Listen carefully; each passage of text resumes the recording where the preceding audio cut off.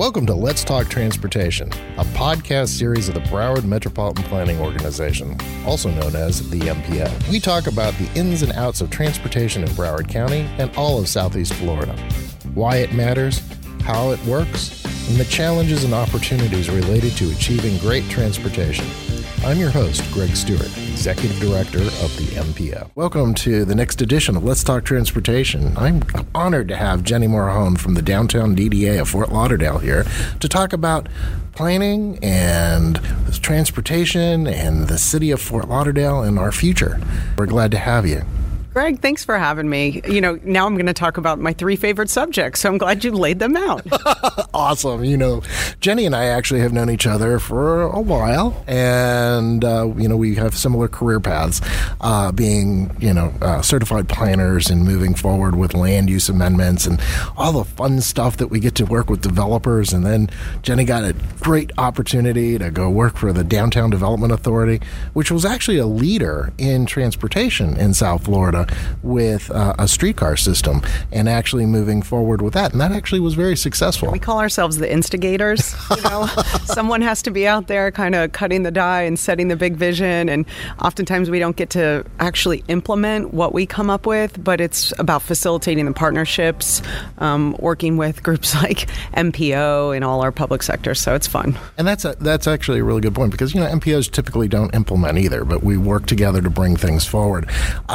Some of the things, if you look at downtown Fort Lauderdale, prior to you and I getting our current roles, the sidewalk improvements and things that happen in downtown Fort Lauderdale, a lot of that, was because of instigation. And I kind of find that fascinating. Where do you see the changes from Fort Lauderdale, even during our time here? I mean, you came to Fort Lauderdale in 2000? Yes, I started my career fresh out of college, so I was a brand new urban planner. I was actually working out by the Sawgrass Mills Mall, and I thought, where am I? Is this even Florida?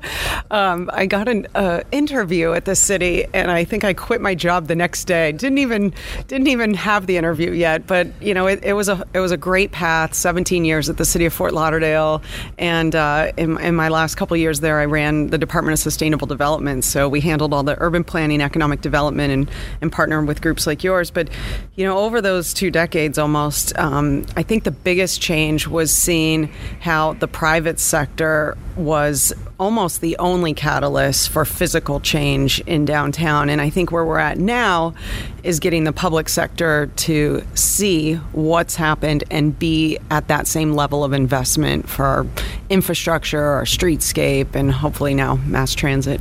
It's coming. We are going to get mass transit. That's right. I mean, we keep trying, we may be dead, but it will happen. Well, and what are those triggers, right? Is it the chicken, the egg? We needed density. 6,000 people moved to downtown during the pandemic alone, or in the past 2.5 years. But downtown's grown by 80% in just a decade in terms of population. So now we have critical mass, and we didn't have that before when we were instigating those big ideas, right? Right. That's so true. I mean, even Peter Feldman, a good example, had acquired all that land in what is now, I guess, called Flagler Village, right? Yeah, one of the fastest growing urban neighborhoods in the country. And think about the density, even though they're not extremely tall, but the density is about probably 30, 40 units to the acre? Oh, absolutely. Yeah. And just seeing that happen, and I remember people thinking, oh no, who's going to live in Flagler Village in this area? I don't even think it was called Flagler Village at the time. Flagler Heights. Flagler Heights, there it is. Yes, the Heights. So I think that's really kind of fascinating, the growth that you and I have had been able to see. The Downtown Master Plan, I don't remember who put that together. The city initiated that in the early 2000s, brought in consultants, Ken Greenberg, notably from Toronto, Beyer Blinder Bell, wonderful land use planning firm and architecture firm out of New York, but also Keith and Schnars locally. Right. And it was kind of that, team that worked together with stakeholders like Feldman, visionaries, DDA board members, and the team at the city department that ran that, in a way, it started because there were some really bad examples of some new development that occurred in the late 90s. And people said, we want downtown to grow. We want this kind of investment. but we don't necessarily want to see that type of development. We want more walkable, connected neighborhoods. And when you're talking about that type of development, because I'm as guilty as sin as with that as well, I remember one of my first jobs out of college, I was doing a plat review in a Central Florida community, and they came in with a perfect grid neighborhood, and I pulled out the comp plan that was brand new, and it said, everything should be curvilinear. And so we ended up changing that. When we're talking about that in downtown Fort Lauderdale, is that suburban development style, correct? Where it's parking and then the retail or the building and then everything sets back. Is that what you were referring to? In some ways, yes. No active uses on the ground floor, nothing to engage the pedestrian, to really make kind of an interesting, safe, active environment on the ground floor. Just kind of massive towers, not so much in height. Height doesn't really matter once you get above about 8 floors, but just how it responds to the feel when you're walking down the street. So I think those were the big factors. How do we create more interesting buildings with better streetscapes and storefronts? That whole idea of an interesting building, and that's, one of those things, and you're absolutely right when you talk about, once you get past 8 stories, people don't even know what's, they're not looking that far up. So you can have towers or you don't, it really doesn't matter. And I used this term when I was planning and zoning director in West Palm Beach back in the 90s. We called undulation with our building front. So that way there was some diversity in the way the buildings lined up on the street. But probably the most important thing that I learned from my experience up there is trying to create a covered sidewalk, an area where people could still walk back and forth, but not necessarily be out in the sun or in the rain in particular. How's that happened in downtown Fort Lauderdale? Are you seeing that happen in the newer buildings that are coming in? We are. It's funny. South Florida in general, very young, development, and we'll probably talk about that, but only going back maybe 100 years and in earnest, probably 50 plus years, maybe 70 years. So, what was really intuitive through subtropical architecture in the mid-century with awnings and protection from the rain and loggias and all these cool kind of alleyways and walkways that are covered, people said, okay, that's passé. We're in the 80s now. We're in the 90s. We need, bold columns that no one cares about and, get out there, make the architecture very stately. I think we're starting to see a recognition that if it worked well then, it can work well now. And we're getting a cool mix of now modern, very bold designs with some of those basic tenets of architecture that create more safe, comfortable, and welcoming spaces, like you said. Well, and I've noticed, I actually moved from my suburban location here. It was still in Fort Lauderdale. We were there for 17 years, but I live about 11 blocks from the center of the city. And, it's a different type of experience. Looking at the new construction that's happening, and this is what excites me. I mean, not for nothing, we can build lots of streets and sidewalks, and we can talk about transit systems and putting in, and we'll talk about that, about the Broward Coastal commuter rail system. But so important. Oh God, yeah. But the architecture, that simple thing that defines a block, and when you move into a building, and can you get what does the building say to you, as opposed to saying I'm just a building? Does it inspire you? Does it actually kind of give you a uniqueness? And everybody looks to that uniqueness when they're trying to find an address. Factors are driving more competitive scaling up of better design, right? And some of that is just the value of dirt. It's a lot more costly to buy land, and therefore, rent rates are going to be higher to make that pro forma work. Well, if someone's paying a significant amount of rent to live in an urban metropolitan high-rise that's a luxurious product, they want stellar design. So I think architects and developers primarily are starting to realize they have to up their game with architectural details, whether that's materials, whether it's the type of, ways places feel on the ground floor. Right. Not every building's a standout in any city. There's a lot of background buildings. Oh, yeah. But what happens along our streets? Yeah. That's what's most important. That's the experience that you feel. And then I think the other important thing that's changing is how do the public spaces that local governments or even private developers build as part of their developments? How does that feel? Because when you travel, that's what you remember about cities, I think. Yeah, Would you say? I mean, when you go around, you remember those piazzas, the plazas, the parks, the cool spaces. Yeah, where the fountain is, where you might sit on a bench and just stare for a while. Kind of the soul of the city. Yeah, I like that. And I see Fort Lauderdale gaining that. It's a little still, it's not all tied together, cohesive yet. There's missing links for sure. And I one of the things, and to the listeners, that Jenni and I get a great opportunity to talk about is how do we connect that? And how do we work with the development community to see that happen? How do we get the city of Fort Lauderdale to moving forward to kind of doing those connections? And I think that's really an exciting opportunity, a partnership. And for an MPO, I mean, typically MPOs around the country, we talk about, the suburban roadway system, the arterial network, and all the rest of it. But for us, we actually have the opportunity to really talk about rebuilding these communities, or actually building, let's not even say rebuilding, building the communities that provide that type of connection. Irony with your Sunrise comment out in the city of Sunrise, and we love Sunrise, Florida. It's a great place to go shopping, Sawgrass Mills. But the reality is it's a very different experience. So I have something to share with you. I don't know if you know this.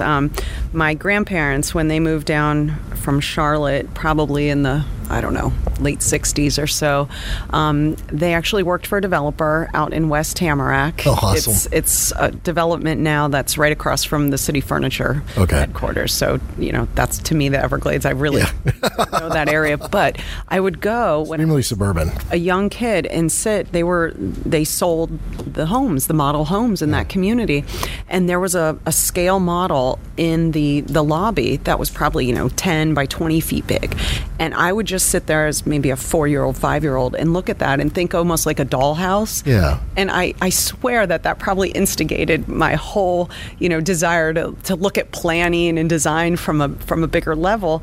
And now I drive by there and there are these relatively smaller homes, like on the golf course, on these little canals. And I think, wow, that was the standard in the 70s, right? And that was as west as you could go. Yeah. So it's really interesting to see, how we now think about this 2 million person population and all the different land use patterns that are within our county alone. One of the things that I got lucky with with this career, actually, period, the whole planning career, back before I actually started working in planning, the Broward County Library in downtown Fort Lauderdale had just opened, the new one. And up on the 5th floor, there was this design book, and it was for the entire county. It was published in 1972, adopted by what was called the Broward Area Planning Board. And it laid out all of Broward County. Expressways, neighborhoods, and it had 2 different versions. It had an urban version and a suburban version.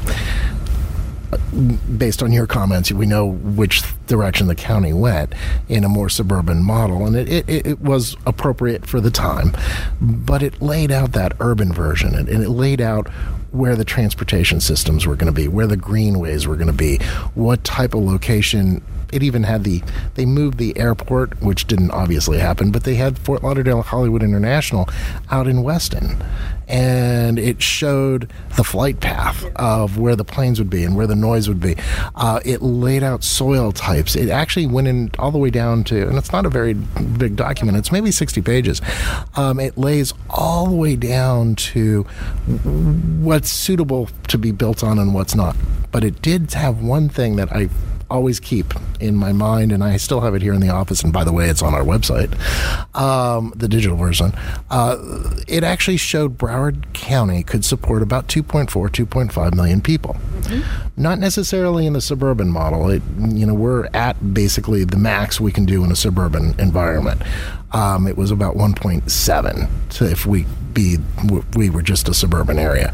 And that laid out that model, and it actually is something that I kind of keep going with our transportation planning. That's fascinating, because the irony, too, is that suburban model is seeing these communities that were like, far apart bedroom communities want some sort of urban center, right? Their downtown square. And so that suburban model that could, have a capacity of less than 2 million, we're going to far exceed that because we have vertical redevelopment, hopefully and intentionally, along our transportation corridors. So you have downtown Fort Lauderdale, yes, it's the urban metropolitan downtown for the county, but now we can be connected to Pompano, to Coral Springs, to Sunrise, and, hopefully continuing. So that's perfect segue. Perfect segue, thanks. So the Broward Commuter Rail Project, and for a lot of us that have been in the business for a long time, we used to call that the Coastal Link project. That's a returning local passenger service to the FEC. Brightline came in, did a great job in connecting Fort Lauderdale, Miami, and West Palm Beach, soon Orlando International. That is actually one of those things that really kind of makes a difference. How is the... I'd say it's not just that they created this physical, infrastructure connection. They created a new psychology of how people can think about getting around, right? And you may not use it on a daily basis or even monthly, but now there's an option. And so they, in that regard, were the catalyst, I think, for us thinking about that. So with the new commuter system, and it's a couple years off still, but, things are moving forward. How do you see that impacting downtown Fort Lauderdale? How do you see that attracting people to Fort Lauderdale as not just an entertainment venue, but as a residential, where they want to live, where they want to hang out, where do they want to have these experiences? You know what it does, and if we've learned anything in the past couple of years, there's such a blending between work, personal life, remote. Yes, and so I think what commuter rail and stops along the FEC throughout the county and the Tri-County will do is allow us to be here and be there too, right? You can live in Pompano. You can go to, dinner down in Hollywood. You can come up and back throughout the day. So this real just transitional, living throughout the region, I think is going to allow all of the partner agencies, local government, private sector, to really think of ourselves as this bigger metropolitan region too. So that's kind of the wonky from the political, structure side. But I do think it's going to change that and make us think about ourselves in a more connected, policy way. What it does for, I think, downtown Fort Lauderdale specifically is it's going to mandate that the areas around the stations have that investment in the public infrastructure, what we did with the mobility hub. Yes, What a great project that you just cut the ribbon on recently, and that was a long time in the works, but it set the stage for how the 10 blocks north, south, east, and west of the train stations along the FEC should be in the future, and how they could look. I actually was talking to a New York Times reporter. I think he interviewed you too, and we were talking about the mobility hub, and he's like, yeah, but it's just a segment of this and a segment of that, and I'm going to use your experience with your parents in the model homes, your grandparents anyway. I told him that is a model. It literally is a model. So the developers and the community can see this is what it would look like if you had wide sidewalks. This is what you would experience if you had a cycle track, a two-way bicycle lane. This is what it could look like. So almost serving like a model environment and say, hey, we're not telling you to do this, but look at it. It's our version of the World's Fair. Yeah. That's awesome. Incrementalism can be more successful than waiting for perfection of everything at once. And I think that's what sometimes hurts us is we have big vision and we want to see them through, but we, and I mean we in the biggest sense of community, aren't okay with seeing baby steps to get there. Well, and that's what excites me about actually having that 72 plan, and I bring it out every once in a while for the board members and the MPO board members and other elected officials and developers, and I'm like, here, this was the vision for you, and you're kind of building that way. Broward built out the way in the suburban model. Now we have the chance to actually redevelop in that more urbanized model where you have multiple neighborhoods and multiple downtowns, or service areas, villages, whatever you want to call it. What excites me about being able to talk about incrementalism, and I appreciate that more than anything, because as an MPO, that's what we do. Is every little step is incremental. The Broward commuter rail system right now, it's looking at independent phase from downtown Fort Lauderdale to downtown Miami, and that's going to go forward as a unique unit. That said, it's incremental. 95 wasn't built all at once. I predate you a little bit. So if you look at how that was developed, it used to go from Miami to Hollywood Boulevard and then end. And then there was another segment in West Palm Beach, and it ended. And so incrementally, the interstate highway got built. Sawgrass Expressway, same thing. That last piece, that last component of it to the 95 is coming in. Our transit system is going to be no different. When that stop is built and you can get on and off south of the river in downtown Fort Lauderdale by Broward Health Hospital District, by the new federal courthouse, right.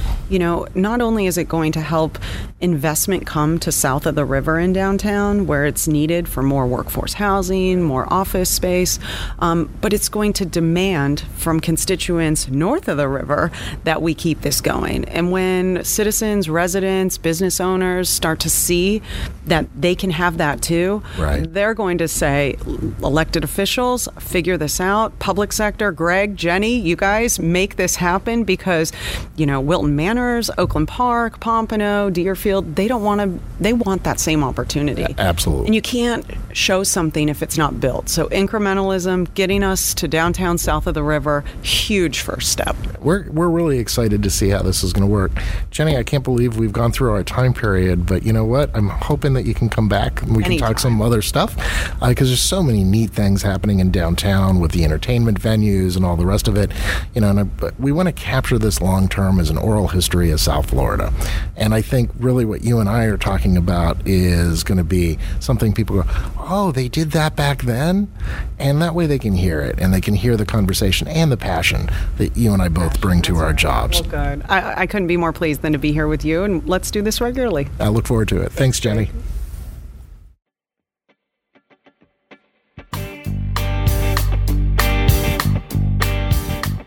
The Let's Talk Transportation podcast is produced by the Broward MPO, where every day we fund and implement projects that move people and goods, create jobs, and strengthen communities. Learn more at browardmpo.org and follow us on Facebook, Twitter, Instagram, and LinkedIn at Speak Up Broward.